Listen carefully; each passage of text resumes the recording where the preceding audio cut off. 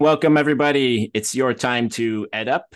We make education your business. And today it's your time for the inaugural episode of Ed Up International. I'm your host, James Schaefer. A little bit about myself. I've studied abroad in France. I've lived and worked overseas in Eastern Europe, North Africa, and Southeast Asia. I was a principal designated school official and international marketing director at a private ESL school. I was founding director of an ESL institute on a university campus. And now I am the director of international student recruitment and enrollment at Touro University in Times Square, and serving on the side on the board with Study New York and serving as their program committee chair with Study New York.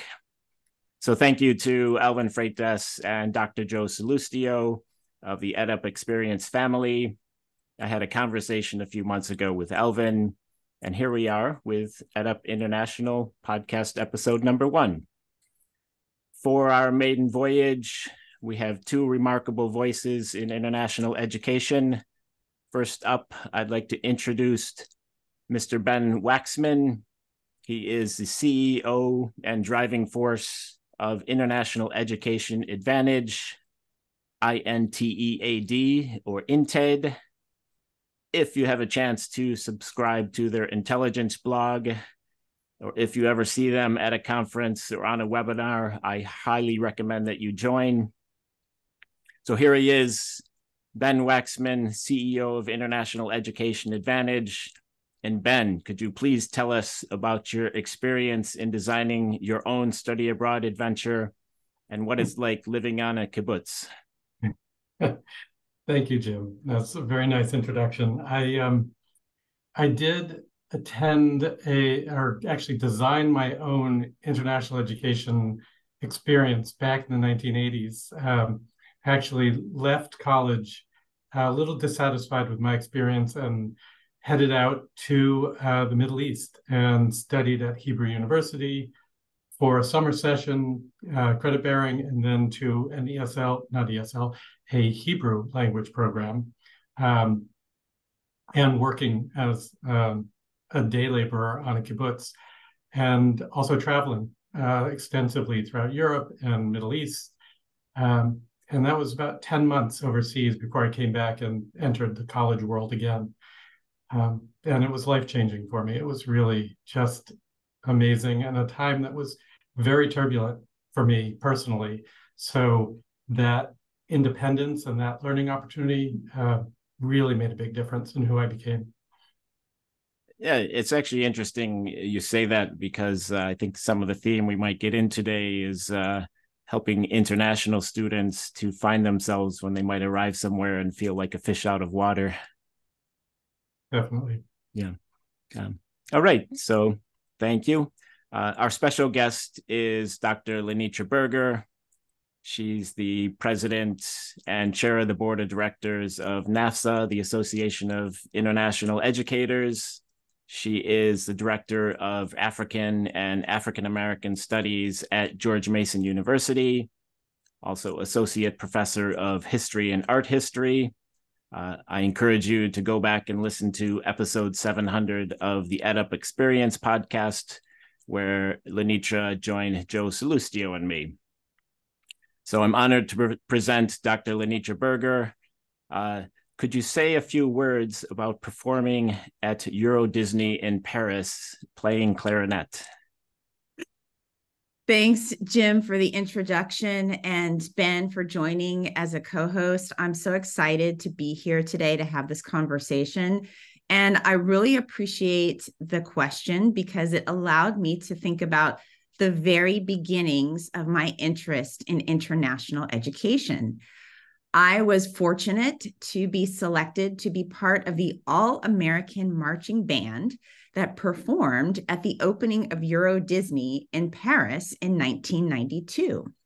And this was the first time that I traveled overseas. I was very excited. I played the clarinet. I was excited for the plane ride. I was excited, for everything about the hotel, the other students. But most importantly, I got to perform with the Temptations during the grand opening ceremony. So that was an unforgettable experience, you know, everything from the rehearsals to seeing them in person and to being able to perform with them. And then, of course, afterwards, we did some tours of Paris. And I just fell in love with the city. I thought it was so beautiful. It was so interesting. I wanted to go back and just learn more. So I didn't forget that experience. And I spent the next 4 years thinking about how I was going to get to college, what I was going to study in college that would allow me to go back to Paris. And thank goodness I was able to do it. And I went back in 1997 for a study abroad through Stanford in Paris, and it changed my life. All right, thank you. I can relate because my study abroad semester was also in Paris, and it was eye-opening. And my first trip overseas as a high school student was also to France. All right, so we can relate there. Yes. All right, thank you, LaNitra. Okay, I want to turn things right over to Ben, and let's go right into talking about promoting NAFSA's role in international education. That's great, Jim. And I am so honored to be part of this maiden voyage, this first episode of EdUp International, and specifically to be across the camera here from you, LaNitra, and all that you've done and all that you've researched. This is just a great opportunity for me personally, so thank you for this. We've been involved with NAFSA for about a decade now, and just fascinated by all that NAFSA does.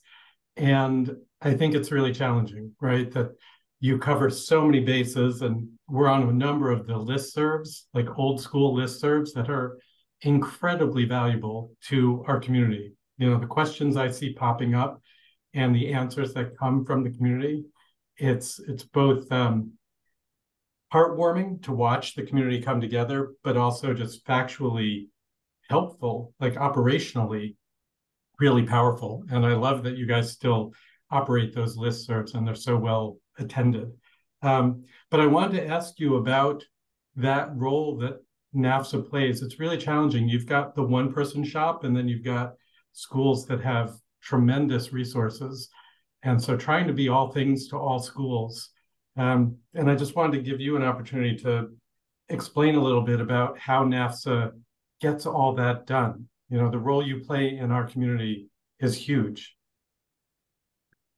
Thanks, Ben. That's a great question. And I'll start by kind of explaining my personal journey with NAFSA because I think it's relevant. I joined NAFSA in 2006, and my first NAFSA conference was in Montreal. And I was a new member. I didn't really know anything about NAFSA. I didn't know much about the services that it provided. And I just wandered into a MIG meeting. I was there because I was working for a trade association of HBCUs called NAFIO, and we were doing a study on internationalization at HBCUs. So naturally, I thought the HBCU MIG would be a good place to start. Little did I know that I would meet my people in that room. You know, I was welcomed in. Everyone was so excited about my research. I made so many contacts who I still work with and who are now also leaders in the field. And it was that moment that I was hooked on NAFSA. And I began taking more advantage of all of the resources. And so I'm excited to say that I'm going back to Montreal at the end of this month for the bioregional conference. And so I haven't been in Montreal since my first NAFSA. So to go to Montreal as a brand new member and then to come back as president and board chair and see NAFSAs at a bioregional, I feel like is an incredible and I feel like unlikely evolution, but speaks to the power of NAFSA. NAFSA is a place where people can feel that they belong, where they can connect. What you're describing with these listservs is this phenomenal hive mentality where people are working, they're busy, they're doing 100 different things, and they're coming together and bringing this knowledge together that's producing this sweet, sweet honey that is making everyone's lives better. And so for me, that is one of the core values and benefits of NAFSA, is being part of that community, being able to connect with people on a number of different levels, either at a regional, either at a town hall, either at our annual conferences, and one-to-one, to know that you can pick up the phone and call another NAFSAN and say, hey, I'm a NAFSAN, I'm on this listserv, I have a question, can you help me? And that person will likely take that call and they'll help you. So if you're not part of NAFSA, you want to be part of this group, because it's such a fantastic group of dedicated professionals whose overall arching commitment is to the values of international education. Now, that's the big picture. The specifics come from all of the different resources that we offer. And we can't offer those resources without our phenomenal, wonderful NAFSA staff. Our NAFSA staff in the DC office work tirelessly to make sure that at every level of NAFSA, that members have what they need. And they are looking to keep their finger on the pulse of the field so that professionals who have questions and who have issues are able to get those done. So, currently, NAFSA is working through our strategic plan, which is to educate, advocate, and innovate. And that's our guiding force in terms of how we do this important work. And we are such a large association. We're nearly 10,000 people. So as you said, there are people who are one-person offices. I was there. I feel you. There are people who are running, very large organizations or very large international offices. So there's a wide range and diversity of types of people who are NAFSA members. But one thing that's really important is when we speak with one voice as a field. And NAFSA's advocacy work is unparalleled in Washington. People and in other industries look to the way that we do advocacy, and they take examples from that. But also in our ability to speak truth to power in the field, to speak on behalf of our students, our scholars, and our members for what matters to us. So that is critical. And in the past couple of years, we have faced a number of challenges, but during COVID, during the Trump administration years, when we were trying to make sure that international students had what they needed, how we rebuild post-COVID and move forward and innovate. All of that is connected to public policy. And our public policy team is excellent in how it's able to both respond to challenges as they arise, but also to anticipate what's ahead and provide that information to our members. So there's really no other association that can do all of those things. And we do that because we are a large association and because we have a wonderful staff that can really understand the field broadly and look at it in multiple directions. So there's been no better time to be a NAFSA member and to be part of this community.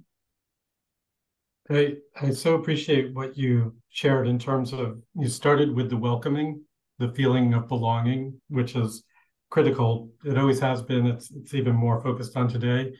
And then the expertise. When I talked about the listserv, what stuns me frequently is the level of expertise shared. People chiming in with 20, 30 years of experience saying, here's how I would approach that problem. It's like, wow, thank you. How do you get that other than these kinds of forums? And then you went to advocacy, which is, I was hoping you would mention that. I think it gets too little attention overall, and the voice of 10,000 and all of the universities that you represent, speaking to Washington and saying, this is a huge export industry. And I know people have questions about calling this an industry because it's education, but the reality that we see is it's an industry and it needs protecting and support from the federal government and the state governments as well. And then you mentioned something about innovating and helping institutions innovate. And that's something that is really important to us as a consulting agency and support to our clients. And those who come to us typically are in the throes of trying to figure out how to be more entrepreneurial, how to innovate. And I think NAFSA does a good job of that too, in terms of bringing people together. It's really hard to innovate in a bureaucratic system like a university. The shared governance issues so much keep the organization from moving forward in any rapid kind of way. And so getting consensus and trying to move forward it seems almost impossible sometimes. And so I wondered if you might talk about that process of,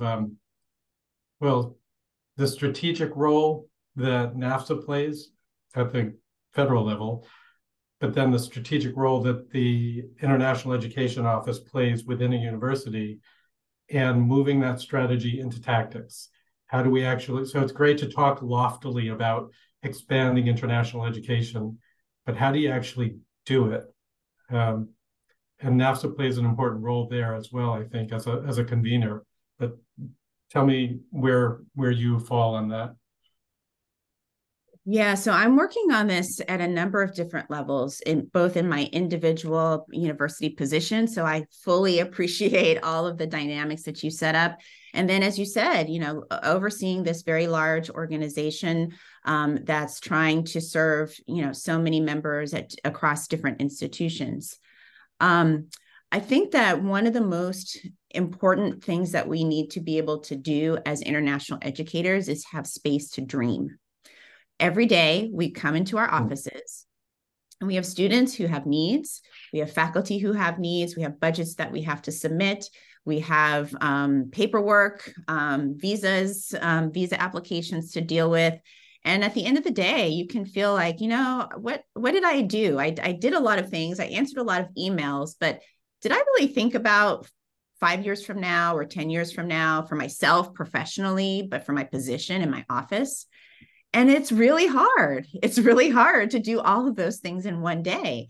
And I've had some really poignant stories from members who have spoken about just their personal challenges and their professional challenges on a daily basis. And all of that gets in the way of your space to dream. And that's really where the innovation comes from, where you have 5 or 10 minutes to sit and daydream and think about the what ifs. What if I could bring these students together with these students? What if I could launch this type of program that would serve so many different faculty? What if I could get that grant application submitted? That's really where the innovation comes from, is that space to really think outside of the box and really be imaginative in your thinking. And so NAFSA's role as a convener helps to facilitate that type of collaboration. There's nothing more energizing to me than meeting somebody at another institution who says, well, here's how I address that problem. And just that one tweak that they offer can help you think through a bureaucratic hurdle that can help you overcome that challenge yourself. So that convening helps people to talk to each other across those siloed institutions. But also, I'll go back to the public policy work and the things that we do to help our members do their jobs. That facilitates people having more time to think creatively and to think imaginatively. So it's not just about us convening at conferences, but it's about doing our work in a way that helps us to have more space in the day to do the things that matter to us. It's the creativity and the imaginative thinking is really the space where we can innovate. Otherwise, we are going to stick to the status quo. We're going to do what we need to do to follow the procedures, or we're going to follow tradition and do things the way they've always been done and not be future forward looking and forward thinking. So the roles that we play in providing services to help people not reinvent the wheel in their jobs is important in allowing for innovation, bringing people together in different combinations through our convenings helps to cross-pollinate those ideas and build connections that wouldn't have existed before.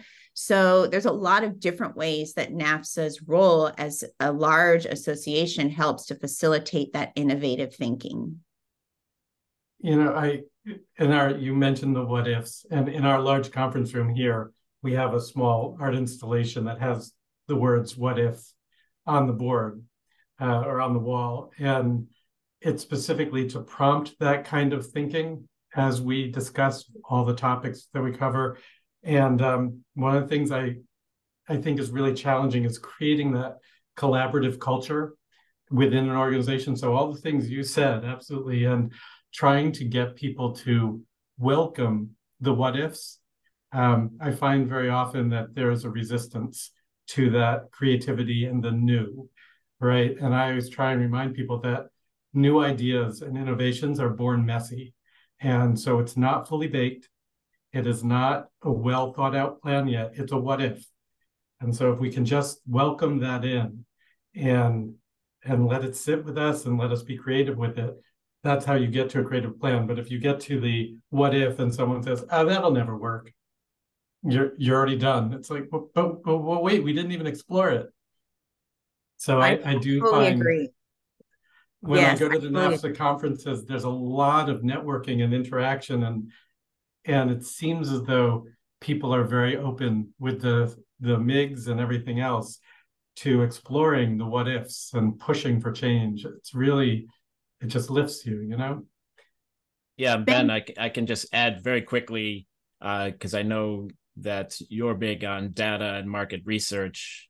And where I am now, I have full support of the provost and the VP of student services, but they're very clear that to convince the people we need to convince, we need data so that we can do what we want to dream about.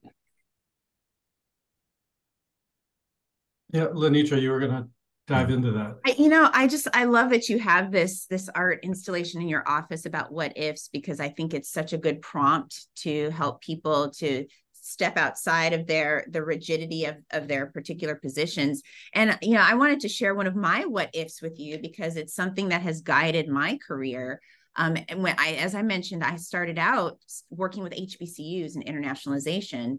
And so my big what if in 2006 was, what if the diversity of America abroad at home looked like the diversity of America abroad? And what if we could send as many students overseas as we have at our institutions in terms of racial and ethnic minority diversity? And it's still my guiding force, my guiding principle in the work that I do individually on my campus. And so, my start was with NAFSA and with the Abraham Lincoln Commission on Study Abroad and doing the public policy work to figure out how we could get funding for those types of students to study abroad. And that has been, as you both know, an ongoing process since then. It's still moving forward. And now it's the Simon Bill. And our public policy team is trying to get people to call their elected officials and get them to co-sponsor that bill, because we believe that bill will eventually pass and it will provide a means to allow more students to study abroad. So some of these what ifs really do become reality, but we also have to think about the long arc of how these ideas evolve. As you said, Ben, some of them are very messy and they don't form into something cohesive right away, but eventually they do. So, for me to start out in 2006 doing this work, I'm looking now and I look back and I see how things have evolved. And of course, there are things that I wish would have changed yesterday. The pace of things never moves fast enough for us who are in the field. But I can see a difference. I can see progression. And that's been gratifying. And I appreciate that. And Jim, your point about the data, we do publish a lot of market research, and that's, as you mentioned, Jim, available on our website. And I know, LaNitra, you've done some amazing research as well. And without that, you don't convince people that the what if has merit. So it starts as a creative brainstorm or whatever. And then it's like, okay, so if we were to do that, if we were to send as many students abroad as we receive, how would we do that? And the answer to that comes from research and looking at markets, looking at student or just human behavior. Consumer insights is how we look at it as a market research company and a marketing execution company. We can't make plans without seeing some data. I wondered if you might speak to NAFSA's role in that as well, the whole strategic plan that we wish the US had, the advocacy, and the data that supports that kind of planning. Yes. So as you both know, public policy needs to be data-driven and it needs to be shaped by data. So our advocacy department works closely with researchers and is very data-driven. So we have our losing talent report. We have other types of specific research reports that we commission that help us to decide, how to advocate on behalf of members.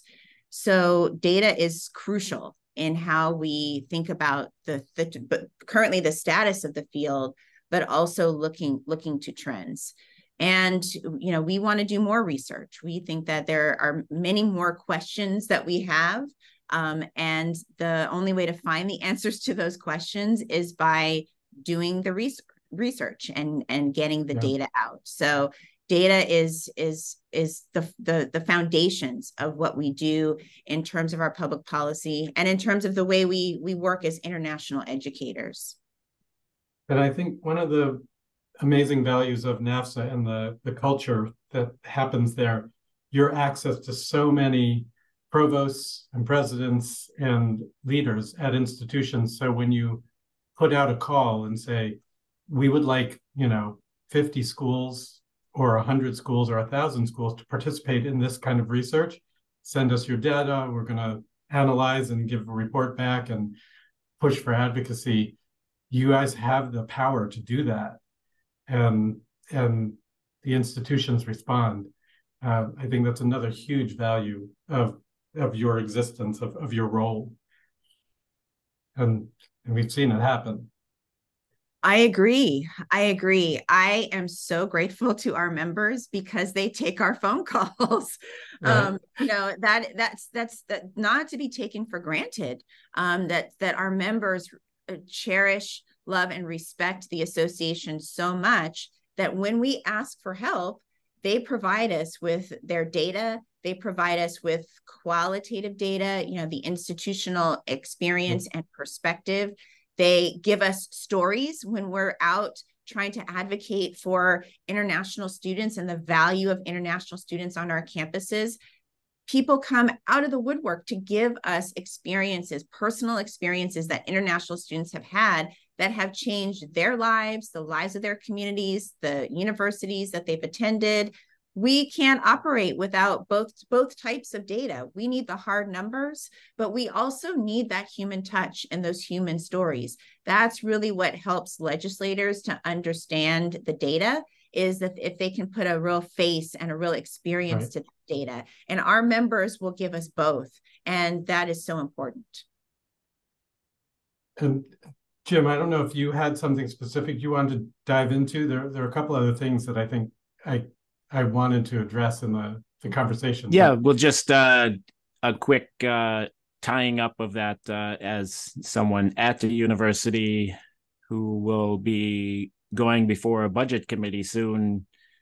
I can't just go before that budget committee with anecdotes. I mean, anecdotally, I'm in international enrollment management, but it all ties together. Anecdotally, I know that when a university makes their strong commitment to international and internationalization, those numbers aren't going to explode in year 1 and year 2. They're going to explode more in year 4 and year 5. And when I go before the budget committee, I have to have data to show that and can't just be telling stories about it, that this is what I think because of a couple of experiences I had. So it will be the data that's crucial, and I'm going to use NAFSA for that data, definitely.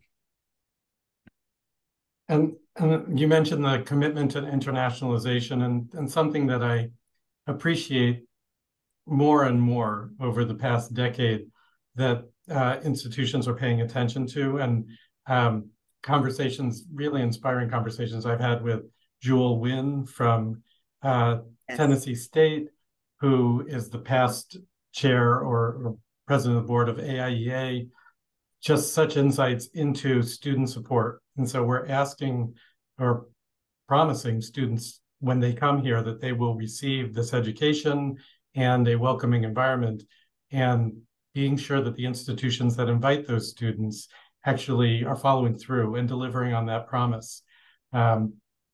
And then similarly, when we send students out and do study abroad, the integration and the respect for other cultures and other environments where they are, and making sure that there isn't this Western approach of, dominance and colonialization and all of that. This has been a really fascinating conversation. We want to push internationalization, and we want to make sure that there's a healthy respect and embracing of all cultures, and not just saying, well, our system is better, and so we're going to export that to others. And I know there are really cool conversations happening at NAFSA about this stuff.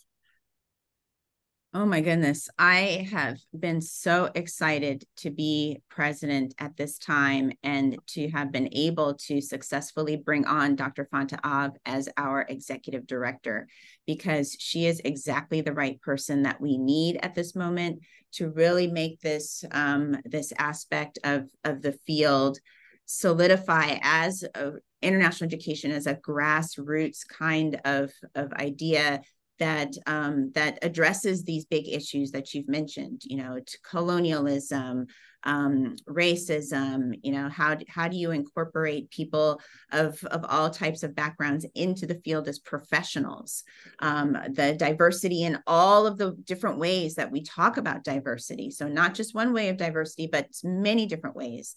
So this is a really exciting time for us as an association to really dive into those topics.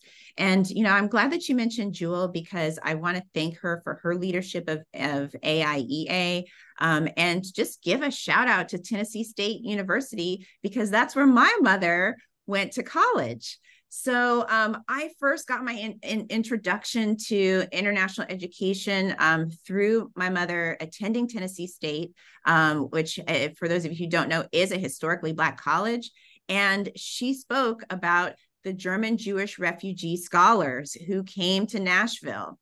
So I was a young child and she explained that to me, and I never forgot that and what it meant for her and for so many other Black professionals. So that's all an aside, just to say that schools like Tennessee State, other HBCUs, minority serving institutions, there's some great work going on at those institutions in internationalization and international education. And that leads me to answer your question and just say that that's really the next wave and the next step of us to not only diversify, but to innovate as a field. So we really need to include more types of institutions in NAFSA, but also in NAFSA leadership and in the field.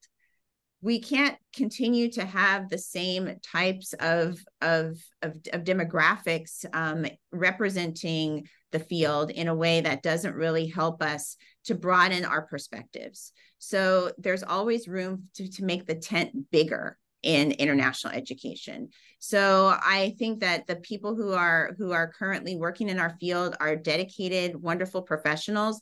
But rather than narrowing who we have in the field, we need to make it bigger. And we do that by encouraging more of these students to study abroad. That's how they catch the bug and get really excited and decide that they want to become professionals themselves.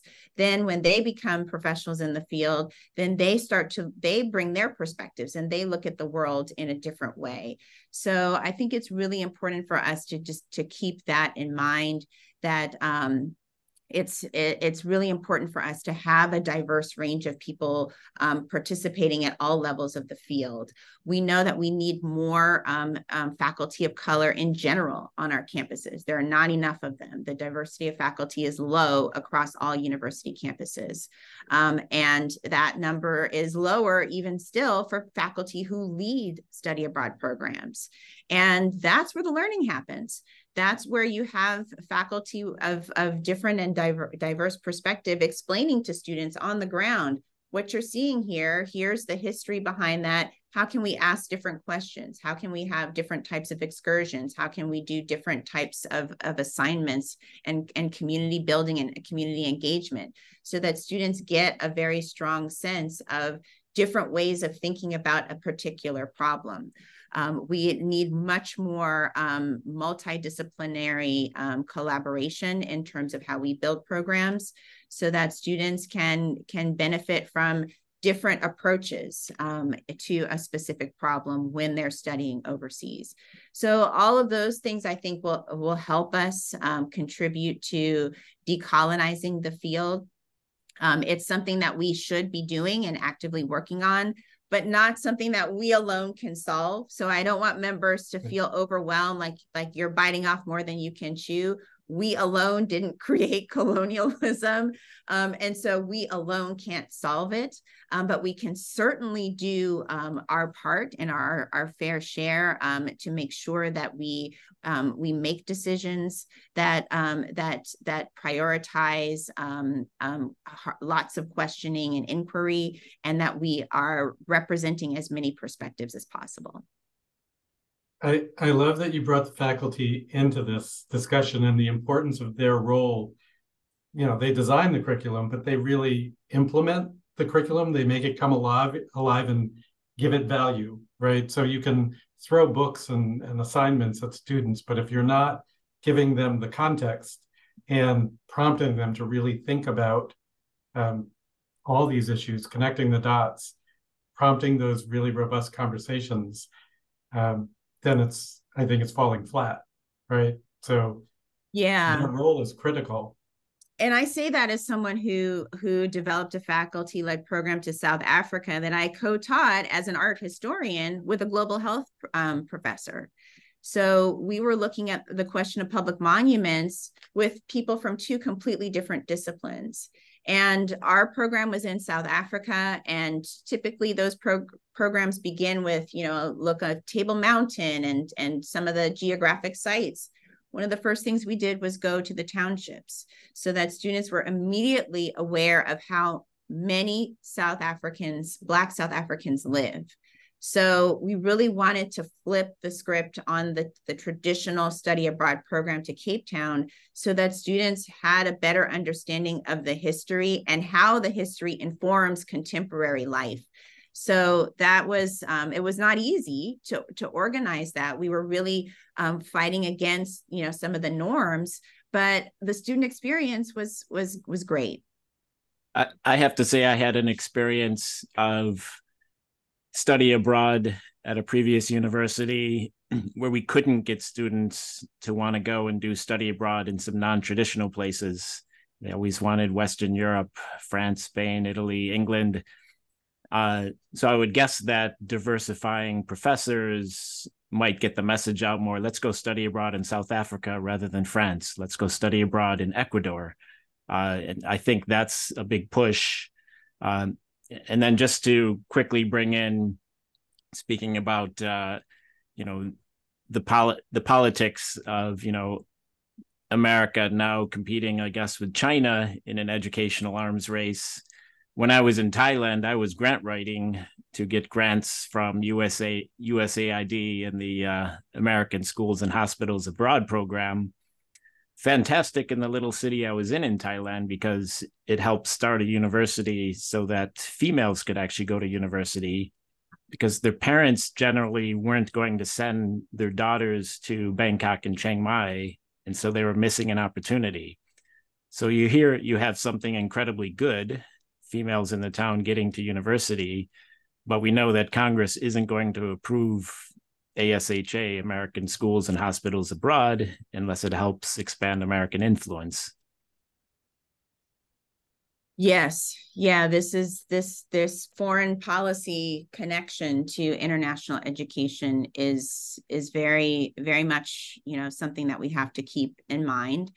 I've worked very closely in my previous role as director of fellowships with the Fulbright U.S. student program. And that was just one of the highlights of my professional career was working with the State Department on the Fulbright program, and really their creativity and imaginative thinking in how to bring more Americans into that program, different types of Americans.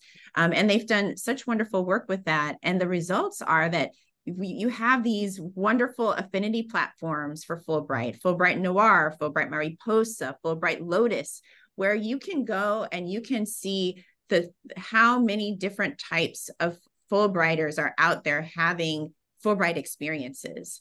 And I think that that's a wonderful example of a government program that initially was very exclusive and seemed to be very elitist, that has really innovated in ways that showcase American values overseas. And these students are thriving, and they're bringing their American experience to people in places like you've mentioned, like Southeast Asia, West Africa, Southern Africa.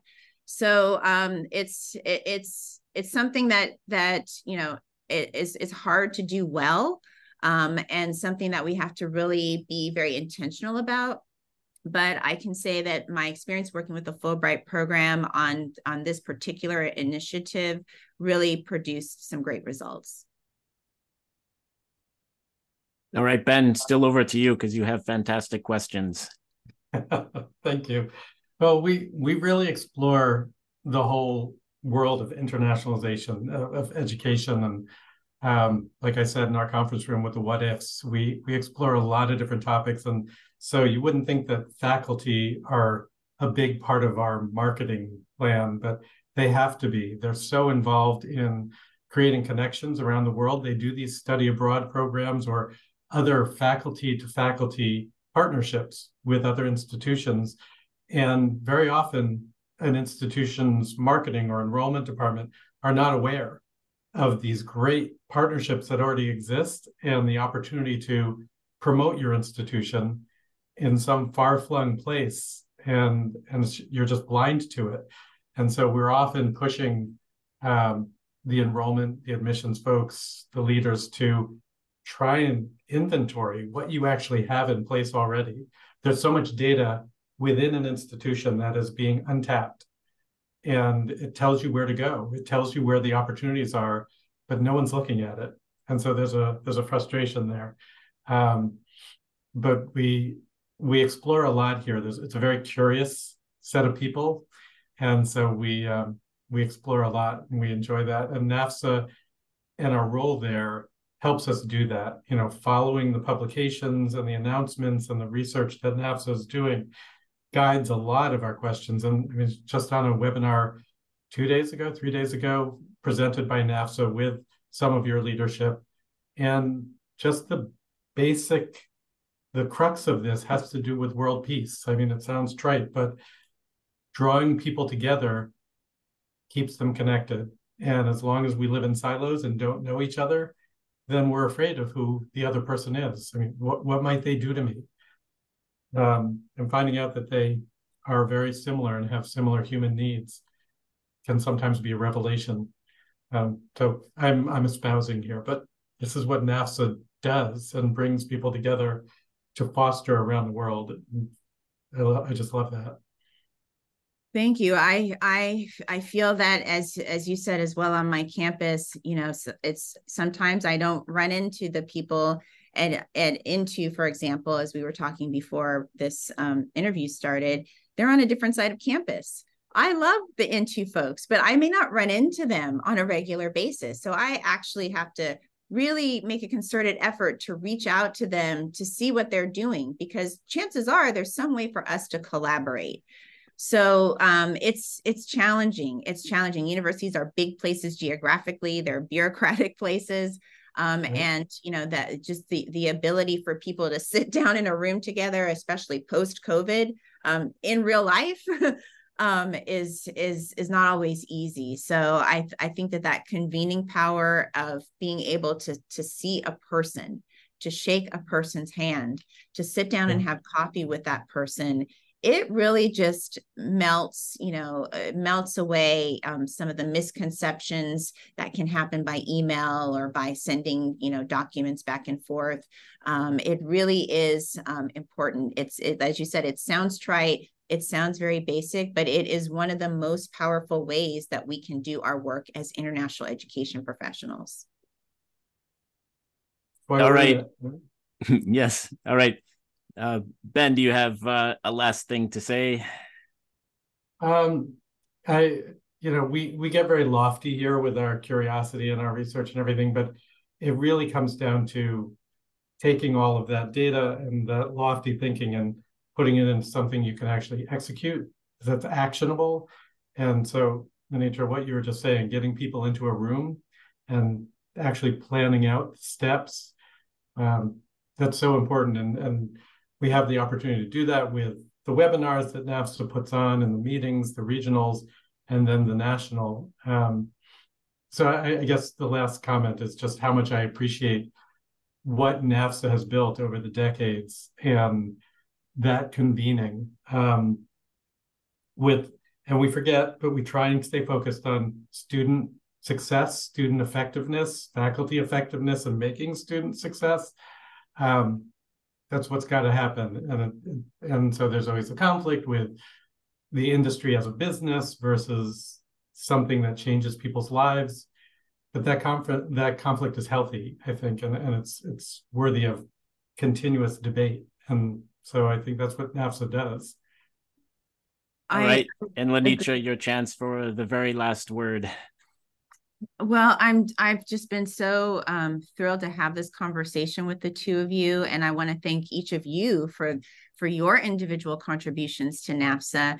And I think what I'd just love to close on is just a call for action. I'm a social justice advocate, and so every conversation to me is a call for action. And today's call for action is a call for leadership. NAFSA has a call for leadership out right now. And we need to always be thinking about NAFSA's next chapter. We just celebrated 75 years, and it's been a wonderful opportunity to look backwards and see how the field has evolved and how the field has overcome many challenges over those 75 years. But we always have an eye to the future. And we can't be the world's preeminent international association without member leaders. And so I really want people to think about becoming member leaders at any level, including the board level. I never would have thought that in 2006, when I started my NAFSA journey, that I would be sitting in this position. And there's something wrong with that. I want everybody to think about the possibility that they could join this board of directors and that they could lead NAFSA someday.